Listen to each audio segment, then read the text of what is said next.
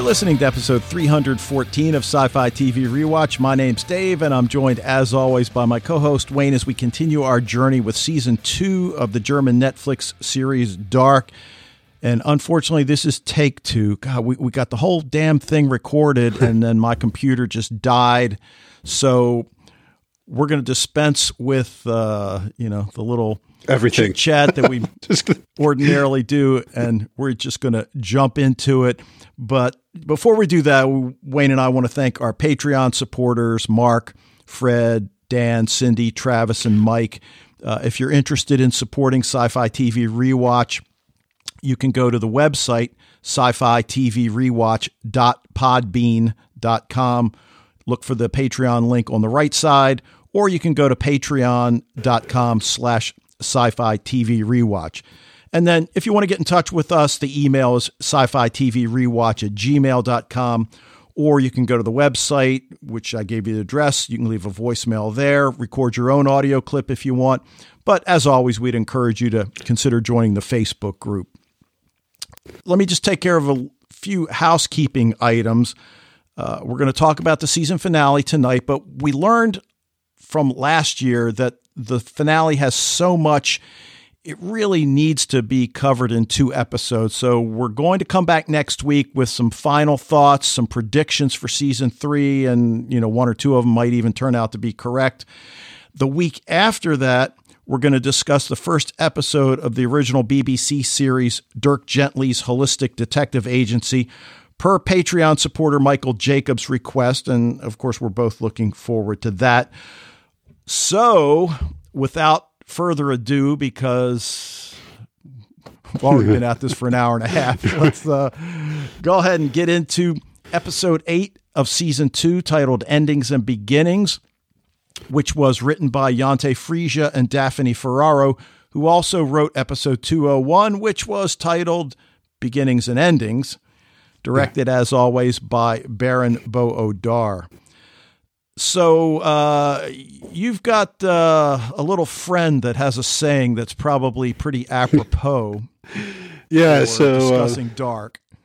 I call my nephew. He's actually my grandnephew. He's my nephew's son. But he's 3 years old, and I guess recently he saw something that alarmed him, and he just kind of put his hands on his hips and said, "What are the heck?" So I thought that was appropriate because there's a lot of stuff. Well, what I actually wrote in my notes was, what the F dash dash dash. I must have written that about 10 times in my notes. I'm not going to say that all the time because we are a family-friendly podcast. But I will say many times, what are the heck? Yeah, and obviously, this is one of those scenes where we get far more questions than we get answers. We get a few answers. There's no doubt about that. And some of the answers, of course, lead to a multitude of questions, but or a multiverse of questions. Yeah. And I want to say, I feel like I predicted that a few episodes back. And I think we get confirmation tonight that there is the many worlds theory at play here. Yeah, I have to admit, I was pretty impressed, Dave, because you were throwing the multiverse theory out a couple episodes ago, and you had not watched all of it, but I had, so I'm just like, damn, Dave, nice. But I couldn't tell you that then because yeah, that would be a spoiler. But right. But yeah, I guess what really got to me, and we'll talk more about this tonight, is that there are so many characters, versions of characters, that it's almost impossible to explain their presence in whatever timeline they're in this, this universe that we're used to dealing with the past 2 seasons. So what else could possibly be at play? So yeah, we get confirmation, but I think the most mind-bending reveal tonight has to do with Elizabeth and Charlotte. Yeah. That Charlotte finally finds out who her father is. Not real pleased that it's Noah, but at least she knows who her father is. Still wants to know her mother. And we learn that it's her daughter, Elizabeth. Yeah. What are the heck? What are the heck? So let's go ahead and start there, because the opening scene, we see 2053 Elizabeth, and she's in the woods, looks like a downed helicopter. And get in the chopper. Is it military? Is it civilian? Who knows? Look military. But it did. And she unearths a buried ammunition case that's got some family mementos, the Doppler family photo, the knit cap that we always saw her with as a young girl, and the big reveal, the Polaroids of Noah, baby Charlotte, and Noah's wife. We don't know if it's his wife, the mother of the child. Now, you said before we started recording that you didn't think immediately it was Elizabeth. I guess I felt that's who it had to be, as little sense as it makes still. Yeah, I will admit that when I first watched it, I did not see that. So when it was revealed that Elizabeth was Charlotte's mom, I was like, what? But so, good for you though. Because I can see, I guess, when you look at it, because we say time and time again how we're working with a limited cast of characters here, right? And it's just, these people just keep showing up and showing up. So like we said with Adam, well, of course, Adam is someone that we know. It's just a matter of who it is. And by the time it was revealed there was Jonas, we pretty much figured that out on our own, So, right. So you see a lady with blonde hair, it's not out of line to say, I wonder if that's Elizabeth. Right. Which is what turned out. Well, and they kind of confirm it for us right away with that split screen of adult Charlotte. So, I think we get that confirmation right away. But I guess what still puzzles me, what prompts her to go dig those mementos up in the first place? Well, she's a mom. And she's a mom to her own mom. Which is, but at this point in 2053, she's a soldier. What prompts her to feel sentimental at this point? Yeah, soldiers got feelings too, Dave. Come on now. Okay, I guess. All right. Well, let's. Well, there's one thing. So there's one thing when they are kind of looking at each other across the opening that's created at the end of the episode, and she signs "mom," but that works on two different levels, right? On the one level, she's like, "Hey, mom." On the other, it's like, "Hey, Charlotte, I'm your mom." Right. So. Right. And we assume that she knows that, but maybe we shouldn't assume that. The two of them at that point, when they're touching fingers through the open portal at the power plant, they're roughly the same age, give or take 10 years or so. You think Elizabeth doesn't know that Charlotte is her daughter? Yeah, that's what I'm wondering. I feel like she would have figured it out by this point, especially when she left. Like the moment she left, we assume she left Charlotte with Tannhaus. That must have been the moment she knew that this Charlotte is going to grow up to be Charlotte, my mom. Okay. Right? Because she probably knew that her mother was raised by this quote unquote grandfather. Right. So when she leaves her daughter with the guy who raised her mom around the time her mom would have been a child, then yeah, I'm pretty sure she knew what she was doing there. Okay. So when did that all take place? Because if the Charlotte that we know as a detective is somewhere between 45, 47 years old in 2020, then that means she was born in 73, 74, 75. Was she born in another time and then brought to this timeline? That certainly seems to be a possibility. Yeah, or when we first recorded this, we talked about how maybe Noah and Elizabeth travel back to 1954, grow up into their adulthood then, and are about Elizabeth would have been, we figured, because you figured she was like about 9 years old. So somewhere in her late 20s, early 30s, when 1970 rolls around, at which point they have Charlotte take a picture with her and then apparently either have her taken or leave her with, Tannhaus. And then Elizabeth somehow ends up in the distant future leading a militia group, and Noah ends up going back to be Adam's henchman until he gets killed by his own sister. Right. But part of the problem, though, is, and we see, I guess what I perceive to be the problem in all of this, we see it through Jonas.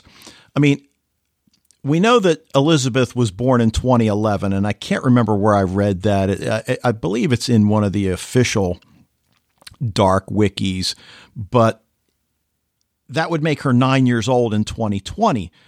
We know she was in the bunker when the apocalypse happens. We know she survives. Right. So she must have gone from the bunker in 2020 to 1954, which would then, if she's 9 years old now in 1954, so by the time Charlotte would be born in 73, 74, 75, that would make Elizabeth around 30 years old, which is certainly something that makes sense. Sure. But how do we account for 2053 Elizabeth? So now that we know the multiverse theory is in play, everything's open to re-examination at this point. Yeah. Well, I think we can say that, young Jonas and Elizabeth, reach maturity that in that picture, which seems like that picture was taken right before something happens that then causes them to leave their baby with Tannhaus, Noah to go to work with Adam, and Elizabeth to go to the future to lead the Wolverines. That's a Red Dawn reference. I like it. Yeah, I remember that. Awesome movie. So something happened there. Like probably not too long after that picture was taken, something happened that they split and left the baby with Tannhaus. Okay, and I guess we'll find out. Now, Tannhaus, we don't know him before 53, and when we first meet him in 53, he looks like he's probably in his late 20s, early 30s or so. So, yeah. All right, well, why don't we go back and start with 1921, because we don't spend a whole lot of time in 21, but we see Noah telling his younger self that if he doesn't follow the same path, then I'll never come into existence.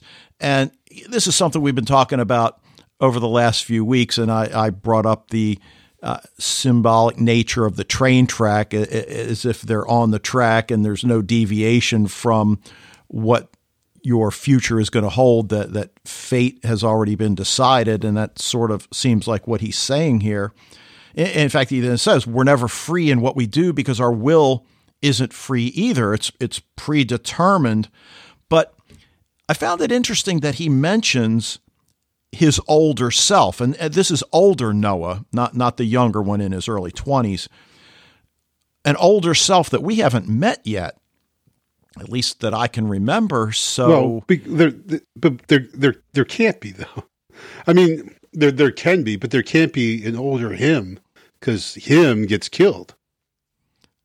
Yeah, but now we're going back to the grandfather paradox, and you've mentioned before, the scene in Continuum when Liberate goes and kills Kellogg's grandmother, and then everybody's looking at Kellogg, and he doesn't disappear. Right. So good point. It's going to. Right. I mean, it's going to be up to the rules that Jante Frisia and Baron Bo Odar have set down. And I'm not sure a lot of the rules have been plainly laid out here. No, not at all. But it seems like a strangely linear type, like Like there is like this child Claudia, middle-aged Claudia, older Claudia, young Jonas, middle-aged Jonas, Adam, right?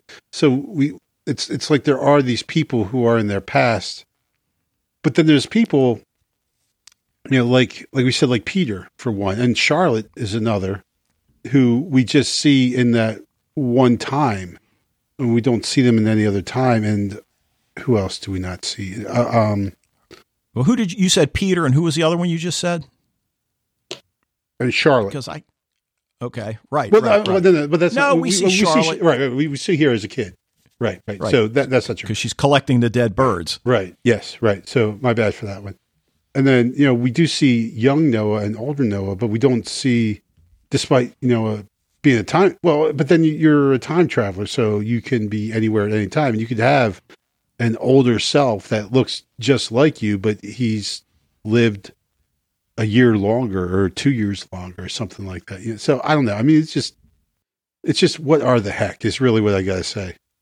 When Michael Conwell kills himself, why doesn't Mikkel cease to exist? And so you think if Jonas or middle-aged Jonas died, then Adam would cease to exist.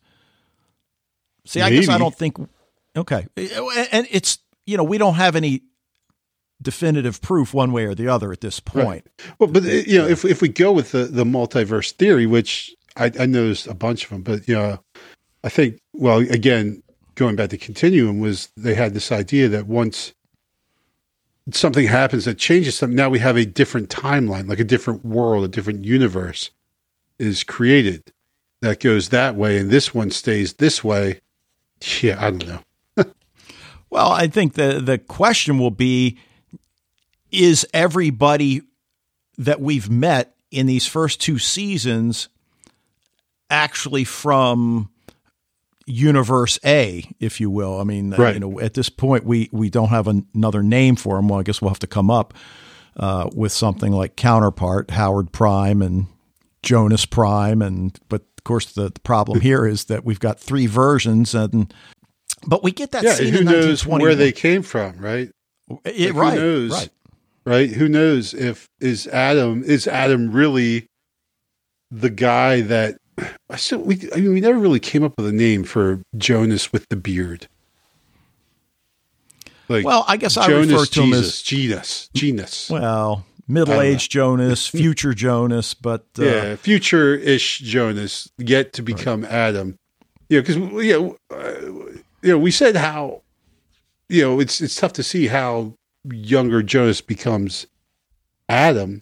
So, but if Adam is not this, if Adam's from like a different world, that yes, he is Jonas, but he's Jonas from a different universe. That's how Jonas becomes Adam. I don't know. This whole episode made my brain hurt. Well, it does, and a lot of it is predicated on killing people, or so it seems. I mean, in 1921, Noah confronts Adam about lying to him, and we've always seen Noah almost as the enemy, and now he seems the victim. Right. Tells him, "You used me," and he's ready to shoot Adam, and of course Adam knows that, well, you're not going to shoot me. Now, I didn't notice it. You had told me when we were talking earlier that the reason he doesn't shoot him, even though he pulls the trigger, I think twice, is that he's still got the safety on. Yes. And that when Agnes comes in and takes the gun and then shoots her brother, she takes the safety off. I guess then the explanation is that's what is supposed to happen. Exactly. And it's something we've talked about before. How many times has this happened? I mean, is this like a Groundhog Day or, like in The Magicians that you had reminded me of? Is it one of those things that they just keep replaying, or even in Travelers where the skydiving episode? Right. Just even keep doing it till you get it right. None of the characters really seems to be aware that they've replayed these events over and over. It almost seems as if Adam is the only one that knows that, which may in fact be true, but Noah's dead, bullet to the heart. And then we get that final scene where young Noah's walking away from the church. Now, one of the things that bothers me about this episode, and again, we've talked about, okay, maybe the German education system is different. Maybe the German this is different. Well, Clausen and the power plant, clearly the judicial system in Germany has to be different, or else they're just asking us to ridiculously suspend our disbelief here. Because Clausen comes in, he's got a warrant to search the power plant that's slated to go offline the next day. All right, fine. We thought he was concerned about finding his brother's killer, and he seems determined that it's Alexander. And now I guess figures he doesn't have enough evidence. Is that what leads him down path 2? Yes. Right, because he had zero evidence in the first place. And just because Alexander changed his name doesn't mean he killed his brother. Even Clausen's not crazy enough to make that leap. But so he's basically, I'm going to jack you up one way or another. If I can't get you for my brother's murder, then we'll just go poking around the power plant and, hey, what the hell? Let's unearth some radioactive activity particles. Well, right, material. And I think you even mentioned a few weeks back that perhaps Clausen is from another time, and right from the start, the fact that he doesn't drive seems to be a red alert that we need to pay attention to. But okay, I can't get you for my brother's murder. I'll get you on what's going on at the power plant. And of course, well, how are those two connected?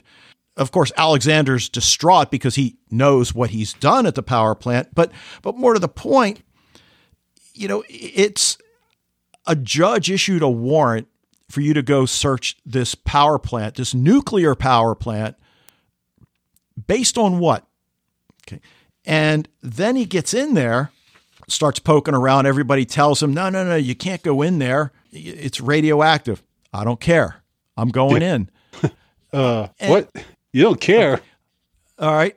So he suits up with his other guys, and I'm thinking, okay, fine. You let him in there. I'll give you that, even though that's really stretching it. All right. Break open the cement. What? Yeah. Based on what information are they going to allow him to start breaking open the cement, which is, he already told him, we've sealed this reactor off. They do that, fine. They expose the yellow barrels. Open it. No, don't open it. Wait, what? So we talked about this in 314 Mark 1, but I even listening to you talk now, I'm even more resolved in my belief that Clausen is some dude from the future, and that this was his mission to at this moment because you're right, it makes no sense. Like, he originally went there to try and find out what happened to the missing kids. Well, pretty soon after he gets there, he goes around, asks a couple people about the kids, blah, blah, blah, blah. And then all of a sudden he's like in on Alexander, and he's investigating him. And we're like, well, that's not what you're supposed to be doing. You're supposed to be trying to find out about the kids. But he's worried about Alexander. And then now it's just like, F Alexander, I'm going to go and just, tear shit up at the power plant. And it's just like, well, yeah, it makes no sense whatsoever unless that was the plan. Like, that was the idea. All this other stuff was just like smokescreen to get the warrant, to get into the power plant, to tear up the thing. It's like just the right time. It kind of goes beyond just like coincidence, right? Well, right. And of course, and then when he orders the drum opened and it unleashes the black matter cloud that essentially causes the apocalypse, and like, from my point of view, it's all his fault at this point. But well, I guess but it's supposed to be his fault. I'm like, the more we talk about it, the more I'm convinced that that was his mission. He was there to do that. Because think about all the other things, like Adam had going back in 1921 like it's like everything was set up and orchestrated to happen at this time. Well, that's true. So I guess what you're saying is you feel like Clausen knew what he was going to find in that yellow drum? Yes. Or that something just drove him. So if he knew what he was going to find, I guess why beat around the bush? Just go straight there and start digging it up. Because he's got to wait for that till that day and time. Okay. Well, I guess I'd probably. And you can't just show up like the day before and be like, "Hey, I'm Clausen. Listen, I got a warrant. Let's go tear up the power plant." So he has to get there early, establish his credibility, his credentials, and then gradually, like I said, make this move. Oh well, I'm supposed to be investigating the kids, but I really want to talk to Alexander. Hey, Alexander. Oh, you're not going to talk? Well, guess what? We're going to go and check out. I know you're hiding something. We're going to go to the power plant. And then boom. So it just seems like all of this, it's not like an accident. I don't think Clausen is like an outlier. What I used to think he was, but I think he's totally from some point. I don't know with the future, or was sent there to do exactly what he did. Okay. And I guess we'll just leave it at that, because I just wonder what happened to all the guys with AK-47s or AR-15s or whatever those automatic rifles were that we saw outside the power plant in season 1. You wonder why somebody didn't call one of them, because I just can't imagine the judge's warrant included that. But again, not to belabor that. So this is the day of the apocalypse, June 27th, 2020. And certainly people have speculated, well, when is season 3 going to drop? And I think the prevailing wisdom at this point is that it's going to drop on June 27th, 2020. So, this year it dropped on June 21st. So, right. We'll see. That would be hardcore, man. That would be. But Time Travel Jonas, young Jonas, and 1987 Claudia have teamed up. And I love it because he's sort of her mentor, wouldn't you say? Well, yeah. All right. So we talk about like cycles, right? So we have the cycle where Charlotte is Elizabeth's mother, then Elizabeth is Charlotte's mother, right? That's a big cycle. We've got the cycle of the title, right? Beginnings and endings, endings and beginnings. And now we have this cycle where Claudia, eldest Claudia, is the mentor to Jonas. They spend a year together where, well, I mean, obviously, ultimately he ends up in the 2050s, but they could have been freaking anywhere before that, right? Sure. So she mentors him for a year. He says 12 months in the episode. And then he comes back and serves as the mentor to Claudia. So Claudia mentors Jonas, then Jonas mentors Claudia. And so there again, that cycle is complete there. Right. And he tells her that his adult self tried to close the passage, but the cycle wasn't broken. And I guess he does really close the passage, but I guess we could argue, well, he doesn't quite close it because the cycle's not broken. He wants to reopen the passage, which confuses her since he told her that his future self wanted to close it. And then he comes up with that idea that he now has to start the disaster that we thought he wanted to avert. So again, that whole circular cycle idea, it just seems to crop up everywhere in this episode. Hopefully he's right. And again, he brings out in the open to make it clear what we already knew, that Adam and Sickmundus want to create a new world. Jonas and Claudia want to save this one.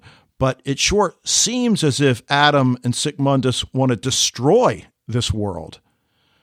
Unless it's, burn it to the ground and let's start over, but which I guess is certainly a possibility. Well, right. But even in the 2050s, they're talking about the prophecy as well. In fact, it's Elizabeth who's talking about the prophecy. So even though she and Noah kind of diverged, that seems like they're still espousing similar ideas here. Yeah, well, that's true. the one scene in this time period, and we get a lot of emotional scenes, particularly with Jonas, multiple versions of Jonas and Martha. Right. But when Claudia goes to see Regina, the Regina that is suffering from cancer, and she apologizes and bad for stuff. I disappearing. mean, she's in a hospital bed. She's got IVs. Like she's doing really bad, right? Yeah, and just the immediate recognition that she has that this is her mother. And at first when she apologizes for disappearing, I'm thinking like, oh, wait a minute, when did you disappear? Oh, right. Oh, yeah. And 30 years ago. Right. And that eventually allowed Alexander to take over the power plant because Claudia just disappeared. But she's there to get her mother to take her to she's there to get her daughter to take her to the bunker because she's been told that the bunker will be safe. And that's where, Jonas is trying to assemble the key individuals. Jonas returns home to find Martha there. I don't know about you, but I was pretty glad that she didn't pull a Jon Snow on him because, did she not? Well, she kisses him, acknowledges that they're perfect together. Right. Right. I mean, Jon Snow, once he finds out that she's his aunt. I thought you meant like when they, did it. Oh, you're talking about how Jon Snow's like, you're my aunt. I can't touch you. Right. Like, exactly. Got you. So, and it goes beyond what Fred told us last week about the laws in Germany and the Netherlands that apparently it is legal. And who knows, it might even be in the United States. I don't know. I never looked it up. But, but they certain Appalachian states I'm thinking it, but I'm not saying it, just pointing out. Okay. All right. Now, Adam shows up also, and we saw earlier him get into that protective suit. So I don't know if you have any thoughts on what that's supposed to be about. Well, yeah. Okay. It's all about Darth Vader, baby. Oh, I like it. Yeah. With the woman who, I mean, we haven't been confirmed that it's Francisca, but obviously we're, a high 90% positive that it's Francisca. But so she and Magnus help him get into the suit. And even there's the last bit is the mask and he gets it on and then the breathing starts and it's just like, oh man, like that, there's no question. Which then also, as we talked about in the first hour of this podcast, the lost hour, it's so the parallels between Jonas / Adam and Anakin Skywalker / Darth Vader. I mean, there's a lot going on there, right? Well, there are. And I guess we see Anakin just be unable to get past his anger. And I guess we have to look at Jonas, the Jonas that we know as a teenager and the adult Jonas. Do we see them traveling down that path of hatred? Yeah, and that's where I see because I mean, obviously, I'm not going to add to the level of criticism for episodes 1, 2, and 3 of the Star Wars trilogy. I think there's been more than enough said, but I think we all can agree that Anakin's descent as portrayed in episodes 1 and 2 particularly is pretty ham-fisted. And, like they say, look, yes, he's a good guy, but look, he's got a dark side. And so that's why he turns it dark. And like, we get it, right? Okay. So I get it. You're trying to show that there is a reason why this good kid, this good person, this likable, heroic person eventually becomes this terrible person. But with Jonas, like, they don't really give it. Like, there's nothing. There's certainly no beating us over the head like George Lucas did. There's nothing I can really point to that would seem to say, oh, okay, well, I can kind of see there how because we look at Jonas, both middle-aged Jonas, I guess the genus, you didn't like that, but middle-aged Jonas and young Jonas, both, we look at them, we're like, just no way. There's like no way this kid turns into Adam. I can't see it's literally impossible for me to see how that happens. Well, particularly the way Adam presents it. I mean, he comes in, he shoots and kills Martha, who's now lying on the floor bleeding, and he's pretty direct that some pain you can't forget. So in other words, I'm going to inflict this pain on you that is going to cause you to go down that path. Well, if I know that's what you're trying to get me to do, why would I do it? Yeah, exactly. And right. Also, you might say, I don't want to become that guy because that guy is the guy who killed Martha. So if I don't become that guy, then I don't kill Martha, right? Right, so, right.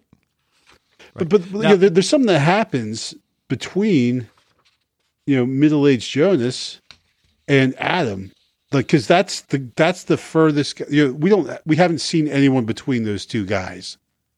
So as far as we know, middle-aged Jonas, who is still pretty idealistic, somehow he becomes Adam, and what happens there? Because that bearded Jonas is not like really cynical. Right.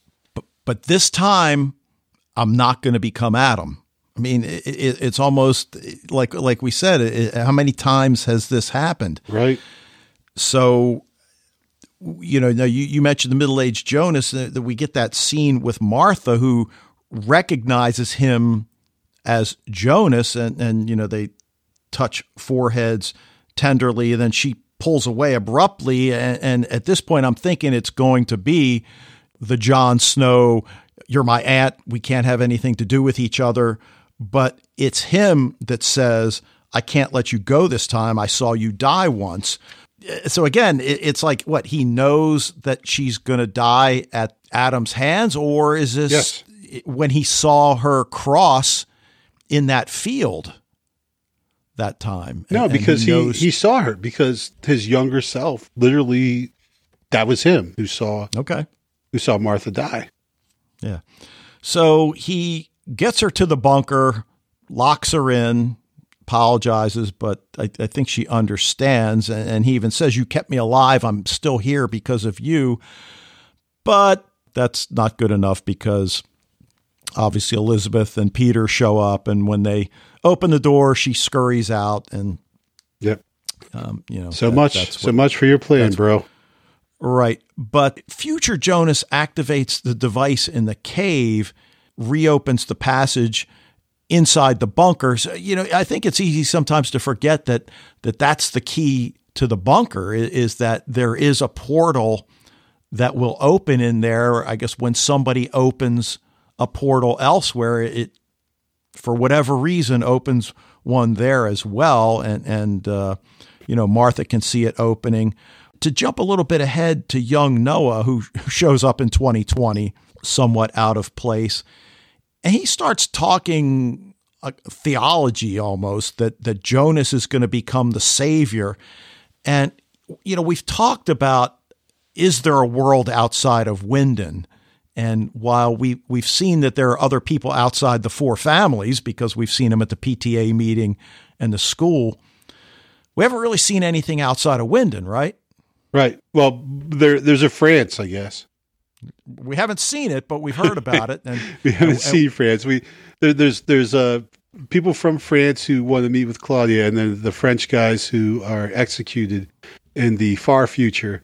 So, really, what we've only had any kind of confirmation of the existence of Winden and France. So right. Katerina, we see a little bit, and she's now hell bent to find Mikkel, and she's got the light, she's got the map. She doesn't have a time travel device, and we don't really know whether she understands. Yes, she does.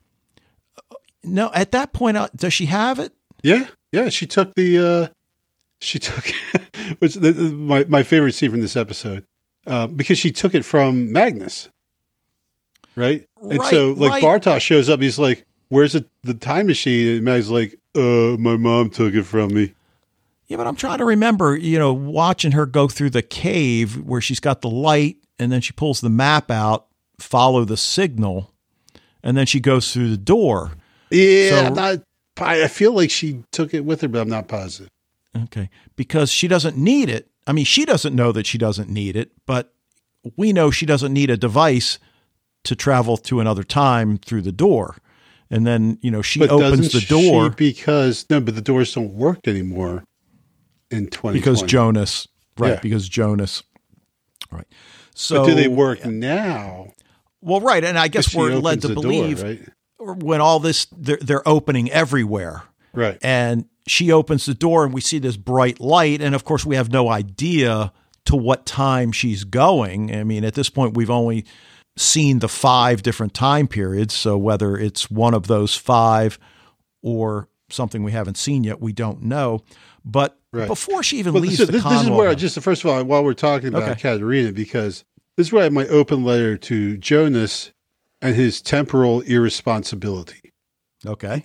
He has basically unleashed the 2 most unhinged people in this series. He's unleashed them on the past. We assume, I guess, if Katerina's there. His mother, who is like the Calamity Jane of time travel, is tooling around in the 50s. And now Katerina, who knows where she's going. So, I questioned why he showed Hannah how to use the time machine. Like, let me show you how to fire off this cannon, or let me show you how to detonate this bomb, 3-year-old kid. I feel like he's doing that because, like he said, like, I just need to change it a little bit and that'll change everything. So maybe he figures sending back these loose cannons of Katerina and Hannah, that they're going to just run riot through time and just mess things up so bad that Adam's whole plan just goes to crap. Well, that could be true. And what I just realized, because, we get to the end and future Jonas or adult Jonas shows up and he's got the device, because that's when he tells Francesca, Bartosz, and Magnus that he's there to save them. So I believe that's the device that Katerina had. No, it's not. It's not. Nope. Okay. Nope. Different suitcase. Katerina has the one with it's a big leather case. And Jonas has the one in like the Samsonite type. Okay. So regardless, he's there I have no idea how the hell he got that. I don't know. I've lost track of where, because I know that's like the same time machine that Hannah has, but it's definitely the one that Joseph, which he guess maybe got from Claudia, but I just don't know. See, I think we only know of 2. Yeah. And Hannah has one in 1954. Right. But it's like the same one that I think that Jonas has here. Okay. Well, again, regardless, with the multiverse, we can explain it all right. Well, that's true. So simultaneously, in all these timelines, the portals seem to be opening. 2053, Elizabeth activates the black matter in the remnants of the power plant. In 2020, Clausen's ordering the drum opened up and the black matter spills out. 1921, Magnus and Francesca are watching the black matter. And dude, I think that's my favorite incarnation of the time machine. It looks like something Nikola Tesla would invent. It's so cool. Yeah, it was wicked cool. Yeah. Right. And then in the caves, Katerina sees, I don't know what to call them, time particles or whatever. And she just follows them. Time sparklies. We get that portal in which Charlotte in 2020 can see Elizabeth in 2053. Yeah. In 2053, Elizabeth signs Mom. And of course, I guess it's not clear exactly what she's intending to convey. Is she saying, that's what we got in common. We're moms. Yeah, hey, I'm your mom. You're my mom. We're mom. Right. But do they actually touch fingers? Well, we don't see them actually touch fingers, but just kind of like what happened in the last episode of season 1 with Jonas and Helge, is we see them reaching for one another, and then there's like this shot. This is like Charlotte gets like yanked through something, like you see her just kind of like her eyes bulge out and you see her move very quickly toward the camera. So my working theory is that she got either pulled to the 2050s or she and Elizabeth switched places in the 2050s, but I feel pretty strongly that Charlotte gets taken someplace. Right, because we saw that back in season 1, the whole touching fingers between portals. Yes. And the changing places. So, so we get the apocalypse, if you will, but the real big game changer is, of course, we see Martha's dead body on the floor. Young Jonas is startled by a different Martha, and she immediately says, "I'm not who you think I am." And dude, that I think was without a doubt the coolest time travel device we've seen, the little handheld one from another world. Not what time am I from, what world am I from? And then of course I think at that point have to acknowledge that we are dealing with the many worlds theory. And then of course the house blows up. Yeah. But we assume, they've gone. So well, and it's funny because this Martha, whereas, Martha in 2020 that we've seen, it's always been kind of like, I'm not going to say a victim, but, kind of at the mercy of others and having things done to her and having her way decided by others. And now comes like this kind of goth kick-ass Martha who's like taking charge and like telling Jonas what's going on. She's got this awesome time machine, just completely different type person than the Martha we're used to. Yeah. Dude, I'm loving it. So what are we going to call her? Gartha. Because she's like goth Martha. Gartha. Okay. Gotha. Right. I like it. Gotha. One of those. Right, so in the bunker at the end, we've got young Elizabeth, her dad, Peter, young Noah, 1987 Claudia, and Regina. So I guess the question is, where do they go? I mean, we're certainly led to believe that they will all survive. Do they go to 1954? Yeah, shit. Well, maybe they all went back to the past and they're their own parents. Who knows? Right. Well, I guess I'm wondering whether they go to 1954 and then that makes Elizabeth 9 years old in 1954. And in terms of her getting to an age where she could give birth to Charlotte, I'm going to go with that. I think that group goes to 54, which then, of course, leads to some other issues that we'll talk about next time. Sent to an unknown time completely, Bartosz, Magnus, Francesca, and adult Jonas. We have no idea where he took them. Yeah, maybe back to, what do we figure is 1888, right? Yeah. Right, no, 1887. Okay. 33 years, right? We'll do the math for next time. 1887. So, okay. Yeah. So if they are approximately 33 years older in 1921 than they are, it seems like they might be maybe about that. I don't know. I'm not going to make comments because after last year declaring that Future Girl was Martha, that was like way off. Well, I mean, there's so many ways it could play out. I mean, Jonas could taken them to 2053 and they live there for 30 years and then takes them back to 1921. I mean, we just have no idea. I think if they go back to 1888, that would be awesome because like now we're talking about the Belle Epoque and everything. It'd be cool. They can go to cabarets. They can, it's too expensive. Hang out costs. with Marx. It'd be cool. Though Marx was in London, so they'd have to travel. Okay. But it'd still be wild. Well, among the dead, the Martha that we know, older Noah, older Egon, I'm assuming, but I guess I probably shouldn't assume, that Charlotte, adult Charlotte, dies in that apocalyptic black cloud, but I guess it's just as likely that she travels through that portal and ends up somewhere else. I wish Clausen would die in that, but right. Well, but you know, and here again, cycle. Does Clausen get sucked into the future so that he goes back to do the stuff that leads, you know, like, you know, is it again this big cycle, you know, where he like gets sent to the futures to some other time, only to be sent back again in order to carry out what sent him to this new time in the first place. Okay. Now, assuming that they didn't touch fingers and switch places or whatever, older Elizabeth is still in 2053. Maybe. Yeah, right.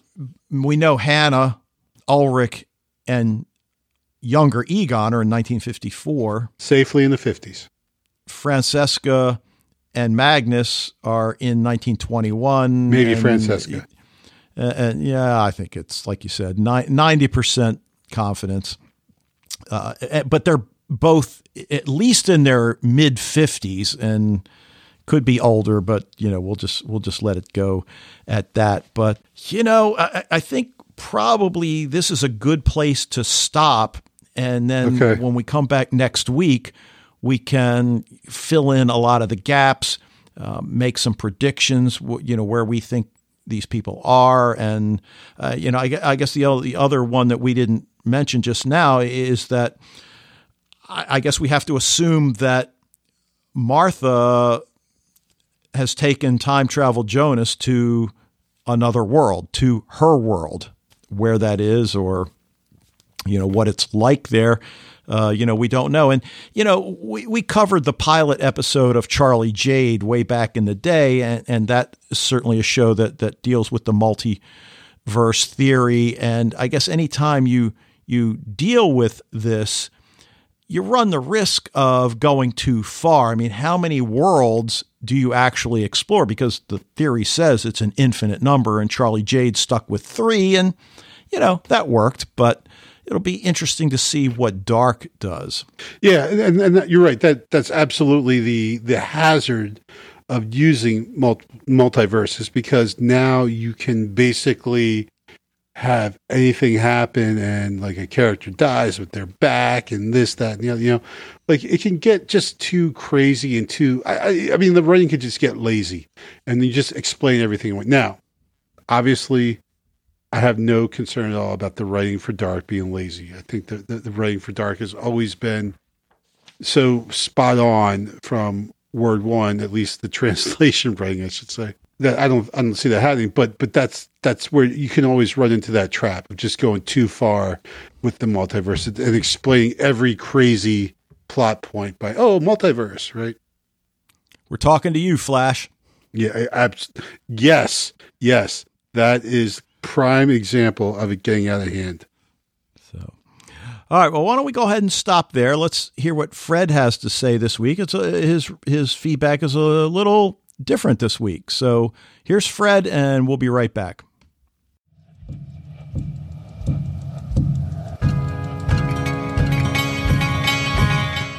Hello, Dave and Wayne. This is Fred from the Netherlands with some music feedback about Dark.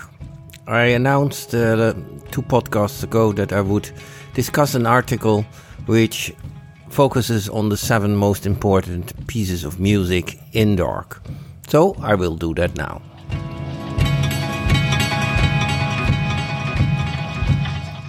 Okay, the title song of Dark is called Goodbye, and it's performed by the band Apparat. And in the song we hear Anja Platschke, and she is known from an Austrian experimental music project called Soap and Skin.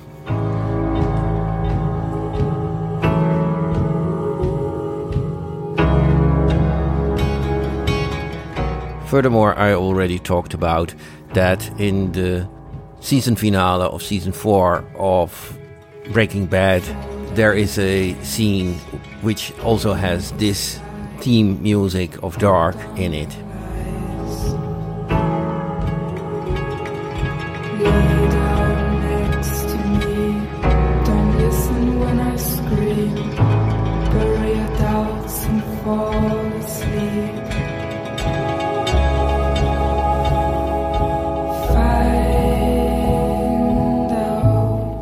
Okay, the next song is by Nena. It's called Irgendwie, Irgendwo, Irgendwann, which means somewhere, somehow, sometime.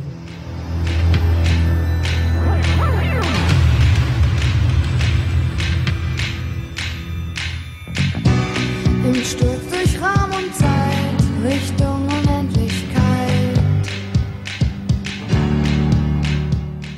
They chose this song because it's so specific for the mid-80s. And even Wayne said something about it. But about another Nena song.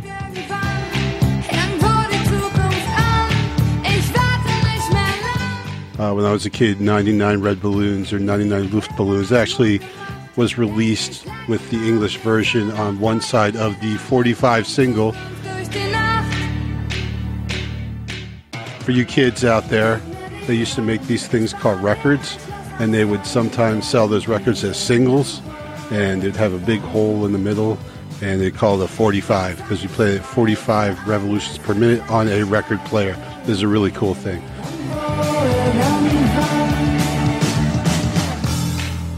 So I definitely bought that one. That was a huge hit here. Im Sturz durch Zeit und Raum, erwacht aus einem Traum. So, especially for you, not from Dark, but as a nostalgic thing for you, Wayne, here are the German and the English versions. Hast du etwas Zeit für mich? Singe ich ein Lied für dich von 99 Luftballons auf ihrem Weg zum Horizont. Back at base, box in the software, flash the message. Something's out there, floating in the summer sky.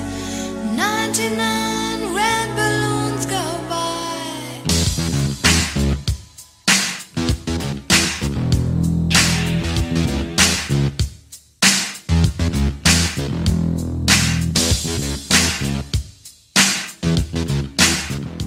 Okay, we go to the next piece of music, which is called Familiar by Agnes Obel. Agnes Obel is eine... I switched to German. Agnes Obel is a Danish piano player who also sings.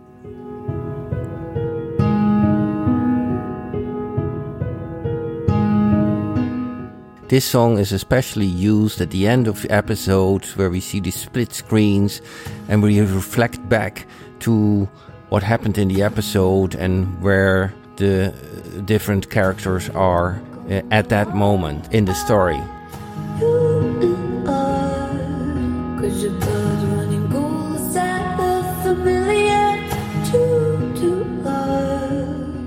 Okay, the next song is Pleasure to Kill by Kreator. This song came out in the year 1986. Afterwards, it became one of the most influential death metal songs. This is, of course, Ulrich's favorite song.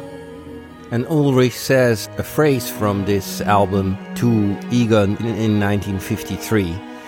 My only aim is to take many lives. The more, the better I feel. And of course, the 1953 Egon cannot do anything with that. And if you think this sentence from the record is chosen because it's so badass, no, it's chosen because it's said after 33 seconds from the beginning. Why 33?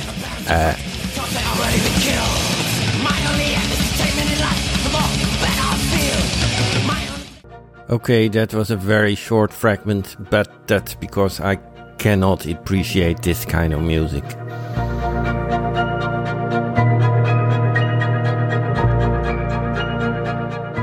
The next song is Melody X by Bonaparte. Bonaparte was once a punk bohem band, but this is a very easygoing song. Tobias Jund sings this song. For love in the times of hate. How many swipes for a blow of fate? It's about a person who has lost everything and at the same time he is giving them hope. And that's exactly what some people in this series need. Song, until everything right goes wrong. You keep a light on, you keep the light. You hear this song, for instance, for the first time when Egon Tiedemann is discovering that his wife loves Agnes. Dream up high. Oh, you know you try. Oh, you know you try. It's the worst case scenario lullaby. And then the rent is... The next one is May the Angels by Aleph Lenz. May the angels bow down for you and lay their... Some time ago you could score a hit with posting something on YouTube. But these days that doesn't work anymore. What new musicians sometimes do is make scores for series, and then they get popular because of that. And that's what happened to this Aleph Lenz. He also had a score for Black Mirror, and now he made this especially for Dark. These creepy chorals were used when Jonas discovers in 1921 the by Sigmundus Creatus created Higgs field or God particle. May the angels instill a... The last one is My Body is a Cage by Peter Gabriel. It's not by indie rock superstar Arcade Fire, but this is from the ex-Genesis lead man Peter Gabriel from his album Scratch My Back. My mind holds the key. He didn't want to put any guitars and any drums in it, and that's perfect for this last episode of season 2 of Dark, and is used after Adam shoots Martha. Darkness light, though my language is dead, still the shape. Perhaps your body is in a cage in space and time, but perhaps in other dimensions there are other laws of physics. I don't know, though the fear keeps me moving, still my heart beats. It's a perfect song for somebody in despair like Jonas. But then, when the violins come in, perhaps there is some hope.